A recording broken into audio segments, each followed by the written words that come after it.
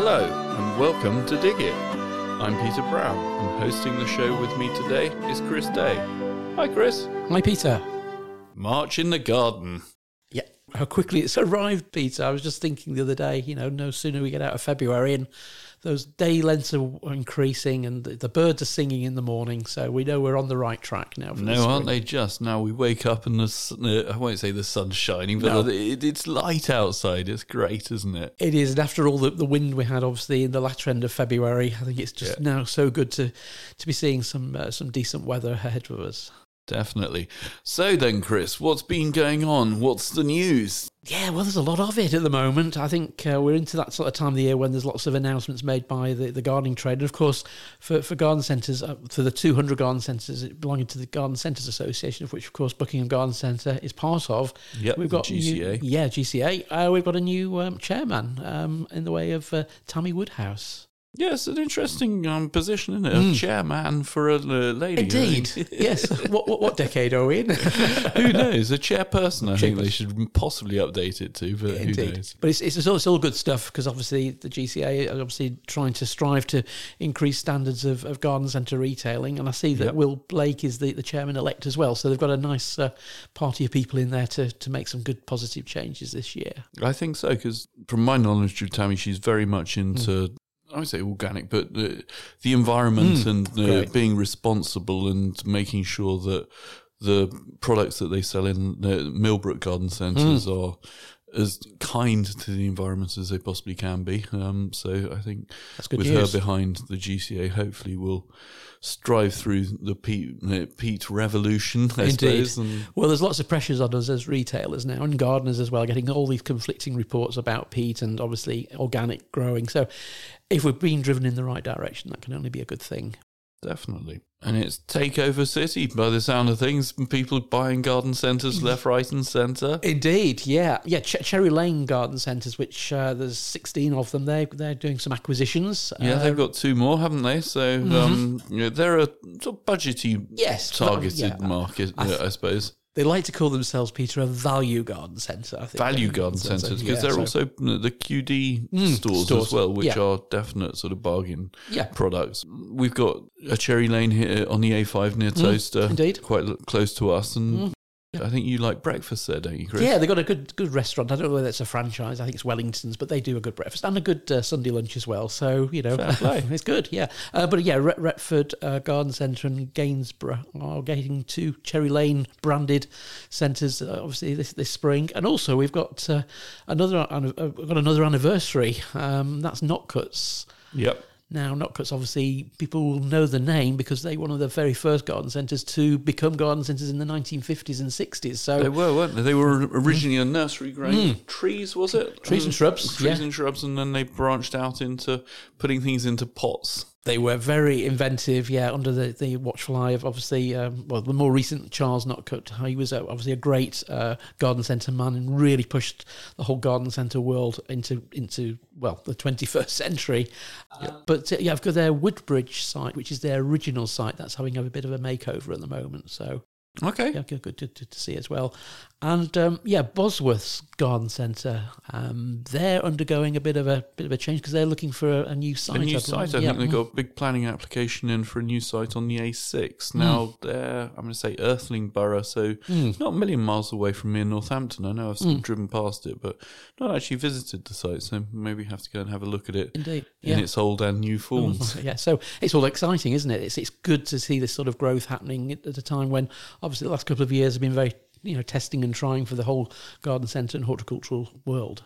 Definitely. And British garden centres, yes. they're growing even from 59. That's right. Garden centres now, they're going to be the next Wye-Vales if they're not careful. Do you think so? I think they might take over the world. And it's Timmerman's Garden Centre, I think they've acquired, which I believe, my memory serves me correctly, Timmermans are associated with roses as well, a little bit like Friar's roses. So garden centres and garden centres and rose nurseries often sort of bloom together. So it'll be good. Hopefully they'll retain the Timmermans rose culture as well. Excellent. And they're up in Nottingham. Yes. Yeah. That's good. And for those of you that like the BBC Gardeners World programme, there's a new autumn fair. So they do. Now let me get this right. Is it Spring Fair and the June event, which is at NEC, that's the big one, and then they're going to be doing an autumn one over at Audley House and Gardens. Audley End, is it? Yeah, Audley End. Yeah, and that's National Heritage Site. Yeah, an English Heritage Garden. English Heritage. Yeah, and it's amazing gardens. I mean, I did go there many years ago, but it's got a very famous wall garden. Right. So it's a great venue, and that's going to be happening between the 2nd and 4th of September. So something for your diaries as well, if you want to be planning another event to do a bit of autumn gardening. And that's over in Essex, isn't it? That's right, yeah, over on the Essex borders. Okay, great stuff. And obviously, as well as the new chairman at the GCA, they also announced their winners for all the different categories of awards that they do. Now, this is something that I guess sort of our listeners might not know quite where it comes from and what it's all about. It's basically a bit like a judging competition, isn't it? Where to be part of the GCA, you need to attain certain standards for membership, and equally every year we get an inspection. We do. Which we find really useful because it helps us pick up on things that we might not see because we're here every day, and equally it gives us a sort of benchmarking procedure as where we stand against other garden centres. And part of that sort of process is that they look at certain different aspects of the garden centre, don't they, Chris? They do, yes. Whether that's the outdoor area for plants, or maybe how the shop's set out, the layout, or the restaurant, the sort of catering side, or of course things like Christmas. Yeah, because there's a couple of Christmas awards that probably worth mentioning. Barton Grange won one of them, and from what I hear, their Christmas display is pretty spectacular. Fantastic, so if you're up in Lancashire, so it's north of Lancaster, isn't it? Yes, it is. Yes, so it's just off the A6, isn't it? So it's nice and easy, close to Lancaster and to Blackpool, so it's that nice territory. But that's a huge old garden centre. It's a really big one, and they obviously won Best Destination Christmas Display, and then we've got the Castle Gardens winning the garden centre category for the Christmas show. I mean, Peter, when you look through the sort of categories, there is a lot, isn't there, for garden centres to compete against, which is good. Even things like obviously the environmental and community awards, what garden centres do in that department, and obviously customer service as well. So all the things when you are a customer walking around a garden centre are being effectively scrutinised in the nicest possible way. Yep. To up the standards to make that centre that little bit better in years to come. So I think it's great that you can compete in a quite a competitive element, and I think that's quite the good fun of being part of a membership of the GCA. Definitely. And overall, Old Railway Line won Best Garden Centre of the Year. So if it's Monmouth Way, is it? Yes, yeah. Sort of just over the Welsh border. That's a very good garden centre to go and have a look around. And from memory, it's a triangular plot, which was an old railway line station, I think. Yes, okay. That has obviously been repurposed into a garden centre now. And I have to say, many years ago, I was involved in judging the Horticultural Week Awards.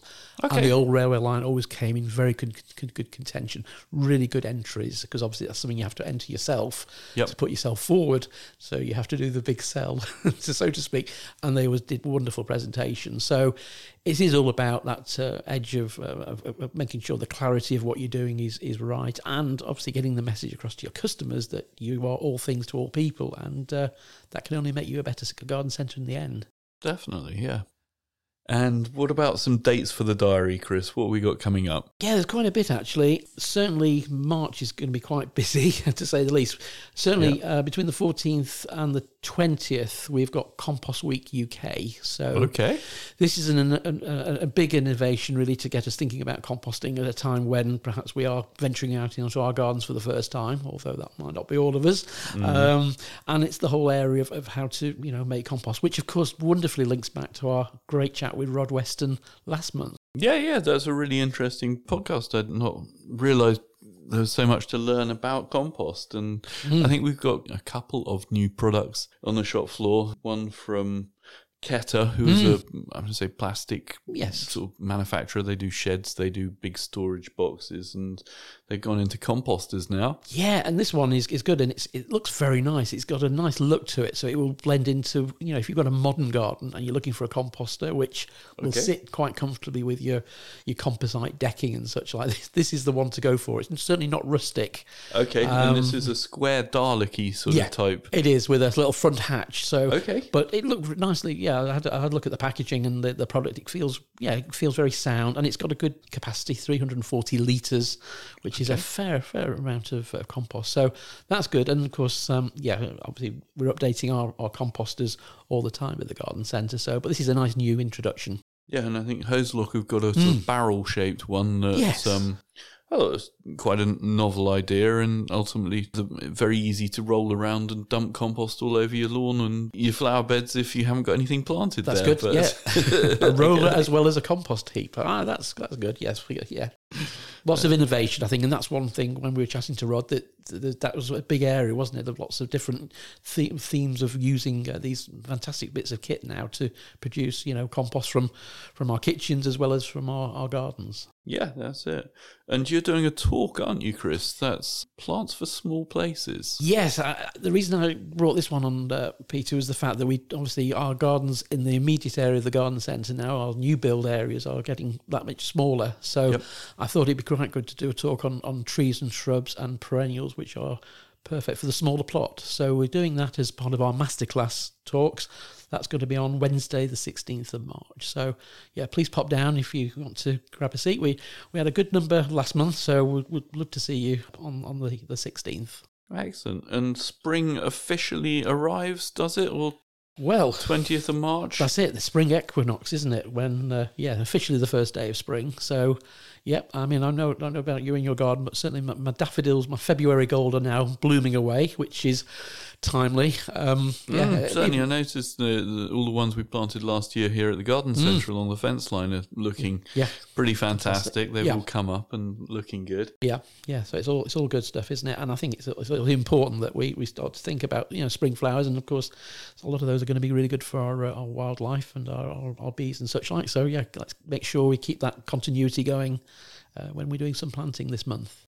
Definitely. And Visit Britain website that you quite like, Chris. That's got some good idea at the moment for spring, hasn't it? Yeah, spring gardens are really good, especially if you're wanting some sort of ideas for your own garden, plants and bulbs perhaps. So they've put together their 10 Britain's best spring gardens on the website, which we'll put a link on the show page.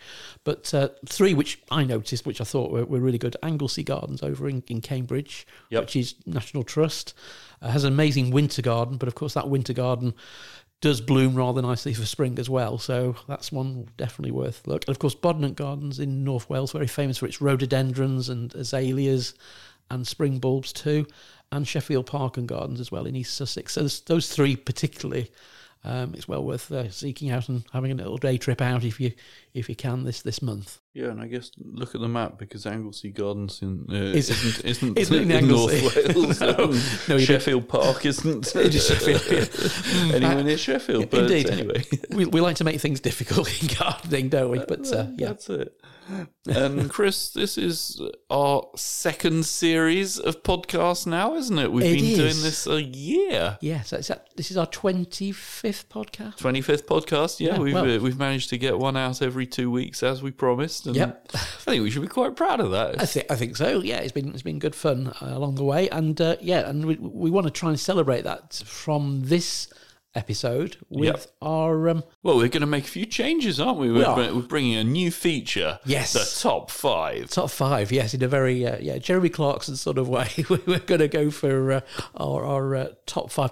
And this month, we think it'd be very appropriate to talk about potatoes. Yeah, top 5 selling potatoes from the garden centre this month. And so, at number 5, we have Sarpo Mira. Organic and a main crop. Santana at number 4. And number 4, another organic variety, another main crop. Number 3 is King Edward. A good popular main crop. And in second place, Picasso. An early main crop. Which leaves... Number 1. In first place, the most popular potato we've sold this year so far.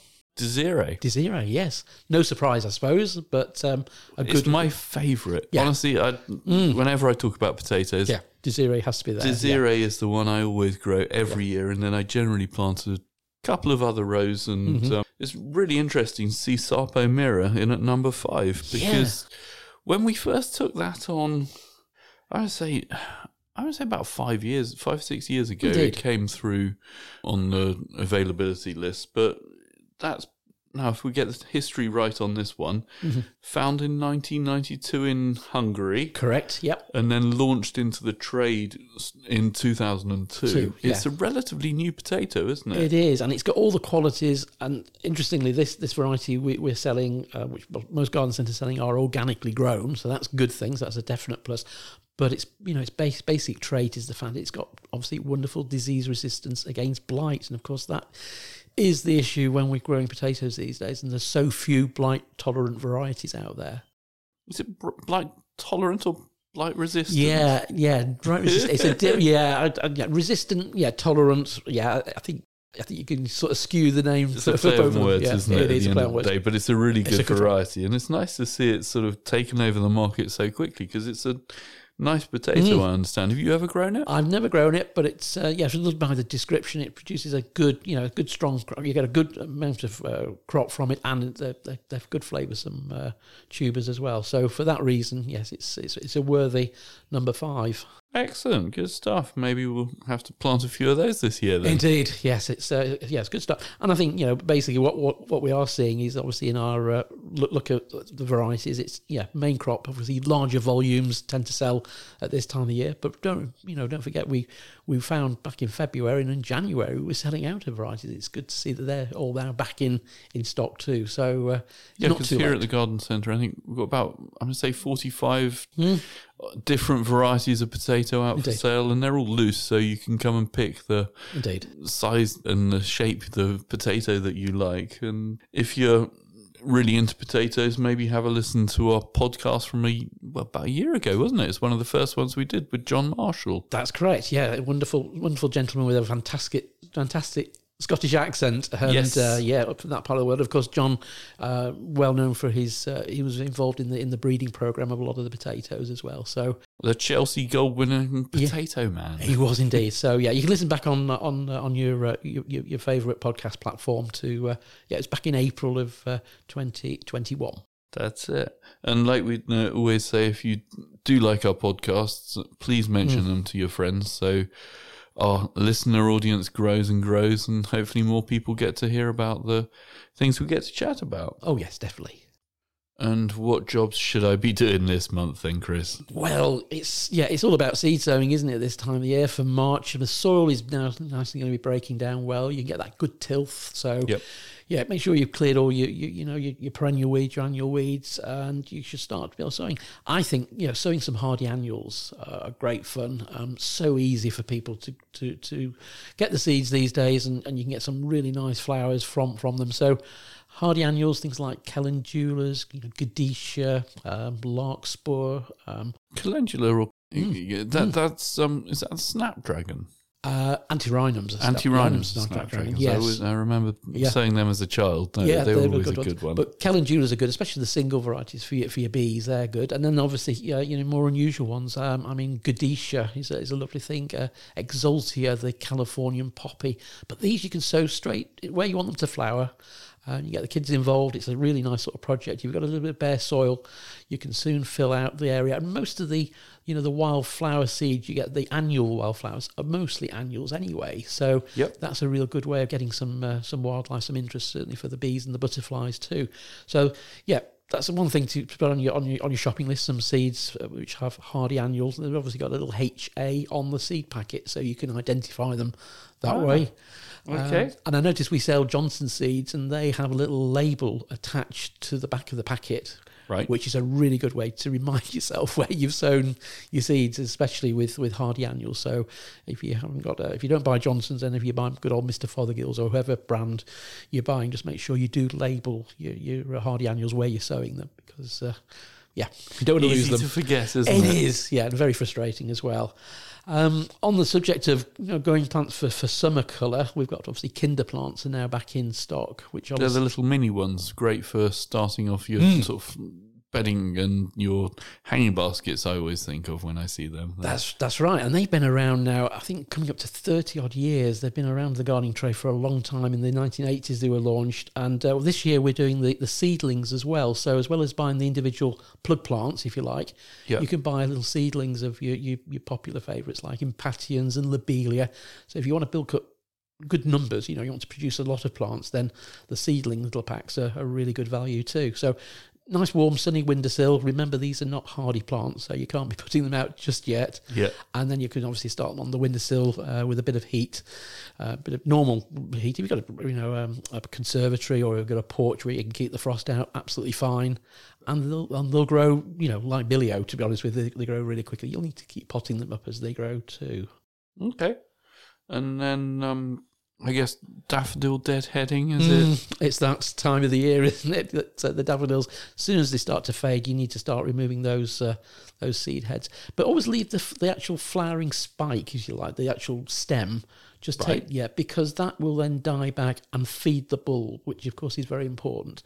Yeah, because we talked, I seem to remember about phostrogen and Yeah. phosphates being the fertilizer of choice, isn't it, for bulbs? So That's after it. they've finished flowering, if you can sort of give a area a bit of a boost in phostrogen, and Yeah. that'll hopefully help them come back again the next year and split. And Peter, it's that 6 week rule, isn't it? So as soon as the flowers fade, you've got 6 weeks really to bulk up your bulbs for next season. So yeah, in that time, if you can get some feed, phostrogen, high potassium, even a tomato feed will do the job. That's good, and it'll strengthen those leaves as they start to wither. Then, of course, all the goodness goes back into the bulbs, which means you'll get even better displays next year.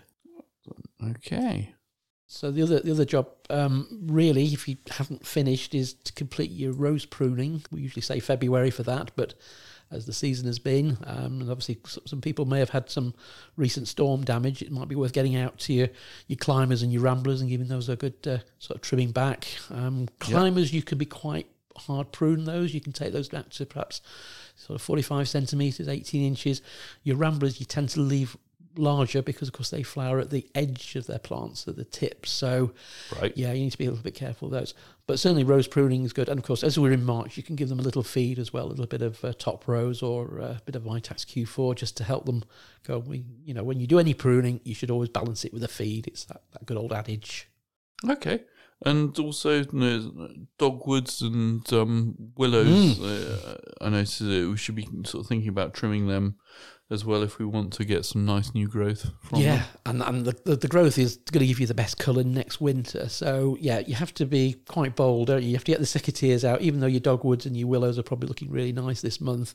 Try and get it done by the end of March at the latest. And even things like the Catinus as well, that can sometimes benefit if it's getting a bit out of rule and it's getting a bit big.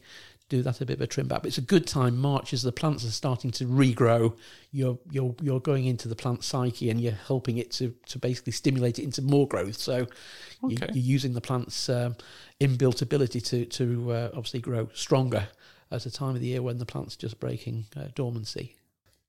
And my cherry tree that I need to trim back. Can I trim that yet? Or Just a bit early, Peter. Yeah, you need. okay, Yeah. So should I wait for it to actually break leaf and to start properly growing again? Yeah. So once it's got a bit, it's got maybe 1 or 2 inches of growth on it. So that's going to be probably end of May, early June.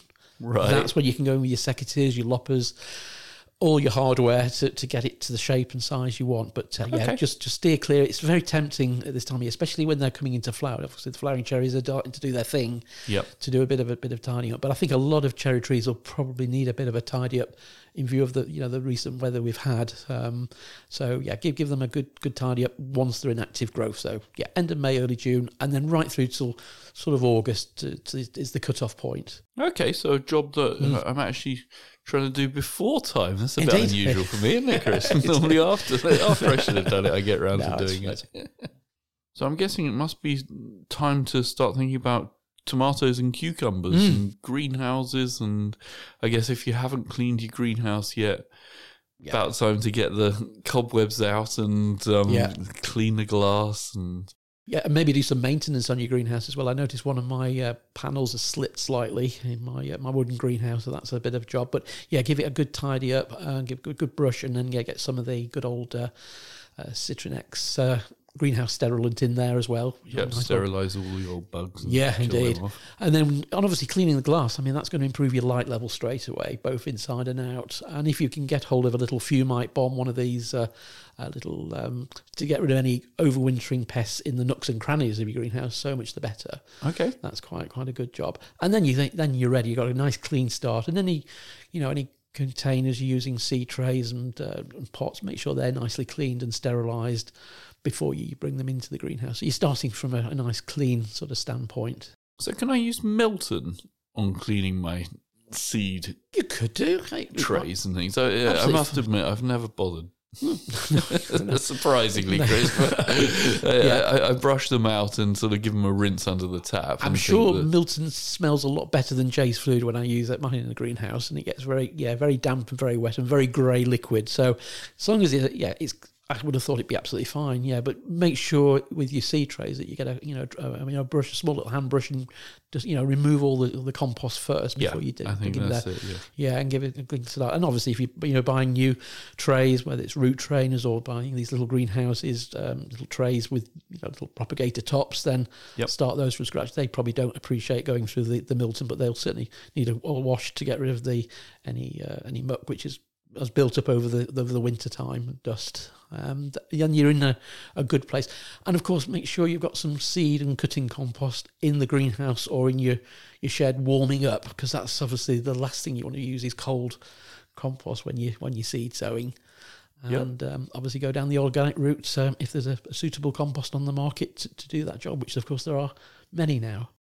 And houseplant repotting is season for that now, isn't it, Chris? Yeah. How do we tell whether our Chamidoria or the sort of big foliage plant needs repotting?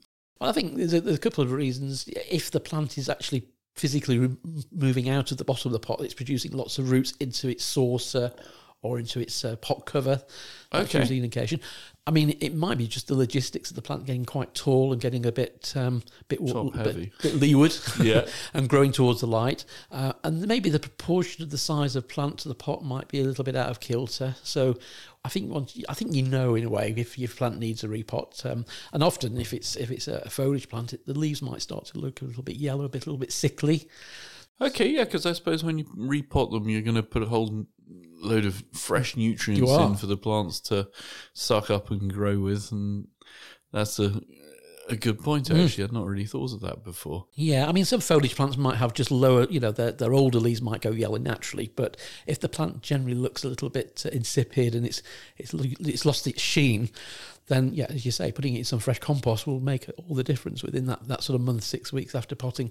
Obviously, go up a couple of pot sizes if it's a big foliage plant. So if your Monstera is getting a bit big, then, from a 14-inch, maybe go to a 16-inch pot.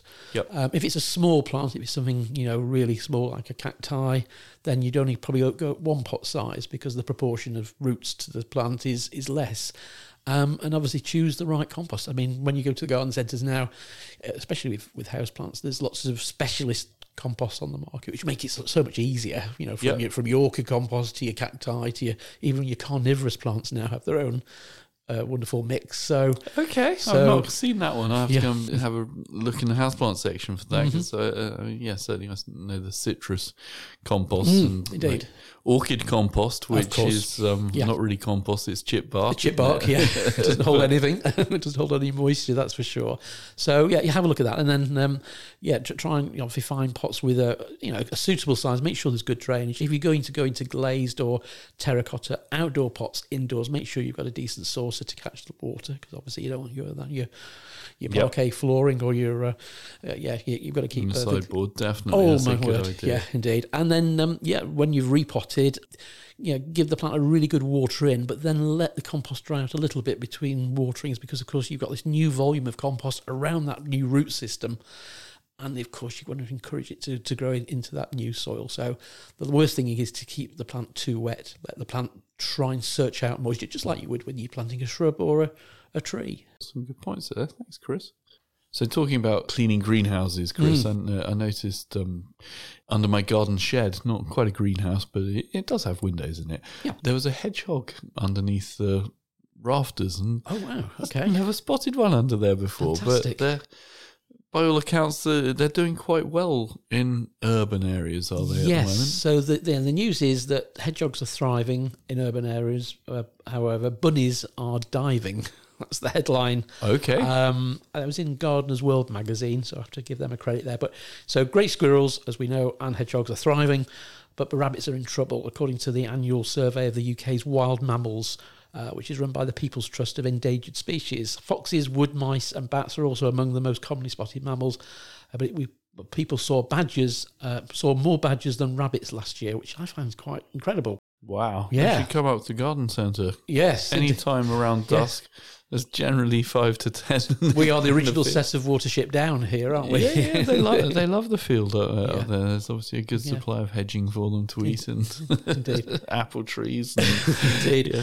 But unfortunately, the BBC, they brought out a report literally just a few days after this news story broke that obviously the numbers in in the sticks in the countryside are rapidly declining. So there's a definite imbalance. Right. And I think we know probably the reason why. Obviously, lots of hedgerows have been ripped out over the years. Or maybe as gardeners in the towns and the cities, we're doing more to help our hedgehogs. Well, I certainly would agree with that in the sense of, and you think all the lovely hostas that we grow, great food for slugs, and slugs, who eats all the slugs? Indeed. It's the hedgehogs. It is indeed. I guess the farmers are possibly with the monoculture agriculture these days is not the diversity of foods for the little bugs to live on, which then the higher organisms up the food chain then live off. But hedgehogs are so cute. I love them. They're great. They are really good. They're such an underrated mammal, aren't they, in many respects? And I think, generally gardeners are doing that. We're obviously trying to keep our gardeners more connected. And I suppose in smaller urban areas, we can do that easily by, creating those little holes for hedgehogs for mobility to move from one green space to another. And also, the report also said that, people who keep their gardens a little bit, shall we say, wild, unkept. Of course, hedgehogs are going to love those sort of conditions as well, which perhaps in the more rural sticks, you're perhaps going to be a little bit tidier. And also that, a few things we need to bear in mind. Obviously, if you're getting the strimmer out or we're doing any bonfires, we need to be checking for those. Check with bonfire heat, before you... Most definitely, The trick of just basically whenever you've got a pile of stuff, don't make a pile of stuff on the fire heat. Move it. Put it 10 foot away from where you're going to have the bonfire, and then pile it up when it's all ready for burning, and do it as one big job. Indeed. And I think as garden centres now, we're selling hedgehog houses and food as well. So we're treating them very much like our birds and bees and we're providing the foodstuffs the mammal needs. So maybe create a little area for possibly hibernation, whether that's a hedgehog house or the facilities are having plenty of leaves for them to shelter under. Yeah, I mean, if you haven't got a garden shed or a covered space that's relatively warm and sheltered, obviously, like you said, the hedgehog houses that you can buy now are great little additions, and they look quite cute, I think, some of them. They are very good, yes, and not too expensive in the scheme of things, and yes, and you need to be setting those out sort of around about August, September time. Okay. And just make sure you've got your neighbours who are happy to cut a little hole in the fence. Sort of 15 centimetres, 6 inches high by probably the same across. And I noticed one marketing company actually produced like an underground sort of mind the gap thing to put on there to remind your neighbours what you're doing. And also it's quite a fun thing to do, especially for the children as well, to get them involved and connected with what you're trying to do. Yeah, because I saw my first ever baby hedgehogs last year when we were doing the Gardens Open scheme in our area in Northampton, and one of the neighbours had got some, I I don't say about 4 or 5 day old hedgehogs, and they were tiny little things, and they were being bottle fed, or fed by a syringe. It was that they were that small. It was really interesting. Yeah. I'd never seen that. But yes, are the youngs called hogs? I'm never quite sure what I their think so. Yes, the name of that. And also, it's probably just a little reminder. But obviously, this year we're supporting Tigerwinkles at the Garden Centre, which obviously which is wildlife trafficking. Of course, they originally started, their preface was to help hedgehogs, but of course now they obviously help lots of wild animals in and around the area. So I mean, from a great sort of starting point, hedgehogs have really been inspiring to what they do at their headquarters over at Haddenham near Aylesbury. Definitely, yeah. And for those of you that don't know, we're very grateful to Malvern Garden Buildings for the fact that we get to record our podcasts every other week in one of their wonderful buildings. And we're in a new one, I think, this week, are we, Chris? Yeah, I think this is one of the high-pitched studio pavilions, and very nice it is too. It's got so light. Very light, really light and airy, and lovely sort of mock log burner there in the corner keeping us warm, and really nice floor, lovely furnishings, and it's home from home, isn't it? Almost. I wish my home was this nice. But yeah, and I think they've got a few other new buildings coming on the site. The office disappeared, didn't it? It did, yes, temporarily, but it's now back. So that's I know one of these Hello Apex with a lovely slate roof and a nice UPVC windows and sliding door, all very very very plush, perfect for an office. Yep. And that'll be the new site office. And then there's a Newbury's House, an oval safari, which of course we normally do our recording in. Yes. And then there's a Savannah one with a lovely cedar shingle roof. So yeah, if you're in the Buckingham area, want to have a look at some really good outdoor buildings and want to be inspired, I think that's it. Everything from the garden shed to the greenhouse to the garden building, and they really are. They set up the site so well. I think it's always interesting to just have a wander around, even if you're just looking for ideas, like you say. Most definitely, yeah. Well worth a visit. So thank you to them. Indeed. Thank you, Malvern. And in the news recently, a new landmark study from Lancaster University about community gardens. So basically, Peter, they looked at these 26 urban conurbations where people basically grow fruit and veg close to their properties. And I think the whole idea is to try and move it on a little bit now. We've sort of moved away from the sort of dig for victory sort of area, but actually get something in place which will be of a benefit for the fabric of the community. So maybe financially make it more accessible, maybe have sort of policies and initiatives help to promote this to people as a feasible way of growing. Yep. And just move it on a marketer. I mean, a lot of these work on the basis of a lot of people, rallying around and, getting involved, but actually put some sort of demarcation marks and make it a little bit more a way of actually processing the food and making it more accessible for people to do that. They said that they based it all on the estimate of the World Health Organization's guidelines, which they reckon it's 400 grams of fruit and vegetables a day per person. So I think they're trying to get the idea of try and make these areas work more efficiently. But of course, that's down to people, isn't it? These sort of things, yeah. And but you often find, as I've seen on sort of Gardeners World, where you get these community gardens together, a lot of passionate people want it to be successful, but perhaps they need things in place to help the process along. So I think it's a really good sign that we're moving in the right direction with the whole area of food production in smaller spaces. Well, I think it's not only do you get the benefits of growing the food, there's also the exercise factor and the fact that you get outside and get some fresh air. And bear in mind, the photograph in Garden News here is a big high-rise tower block, overshadowing the plots. That's even more reason that you create a sense of community in these garden areas, these community gardens. So that can only be a beneficial, positive effect on the neighbourhood as well. Yeah, hopefully the other things are the wildlife, like the hedgehogs and the bees and the birds and what have you, get some more food because of the bugs growing. And not only does it help us humans, it helps the wildlife in the cities as well. Yeah, I think exactly that's a real good positive. And also, of course, children are going to benefit from this. They're going to see where their food comes from. Yep. Firsthand, which can only be a good thing. So, yeah, I'm sure many of our listeners, maybe have heard or maybe are involved in a community a drive like this. If you are, get in touch. Let us know what experiences you've had of growing vegetables in a communal area. Yeah, because that might make quite a nice interview, wouldn't it? It would, wouldn't it? Just good idea. And Peter, would perhaps just end today's podcast talking a little bit about Peter Seabrook. Obviously, he sadly passed earlier on this year, and it's some great news that his life is going to be celebrated later on in the year at BBC Gardener's World. We mentioned that at the top of the podcast. Yeah. And they're going to be creating a Pebble Mill at One garden. Now, many of our listeners might remember that Peter Seabrook presented at Pebble Mill from 1975 to 1986, and they're going to recreate his wonderful garden he did there. He'd already sketched out the design and all the memorabilia, and this ties in with the BBC centenary this year. So it's going to be rather nice. It'll also show people what the garden was all about, and of course he had such enthusiasm for the younger gardener as well.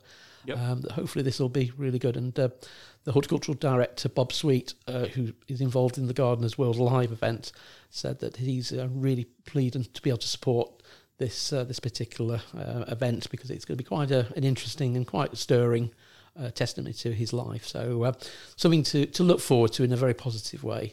Brilliant. A nice thing to celebrate his life. Most definitely, yeah, in a very positive way. Well, thank you for that then, Chris. I guess being March and hundreds of jobs to get on with, we best get back to the garden. And to our customers at the garden centre too, Peter. Definitely. Thanks, Chris. Thanks, Peter. Today's show was brought to you by Buckingham Garden Centre and Nurseries. The show was hosted by Chris Day and Peter Brown. The show was produced by Peter Brown. And our thanks to Chiltern Music Therapy for providing the music. Thanks for listening. At Chiltern Music Therapy, we want everyone to know the difference that music can make in their lives. From parents and their premature babies in hospital to grandparents with dementia. We provide music therapy and community music services to people of all ages and needs across England. We work both digitally and in person in people's homes, care homes, schools, hospitals and hospices. Find out more at chilternmusictherapy.co.uk.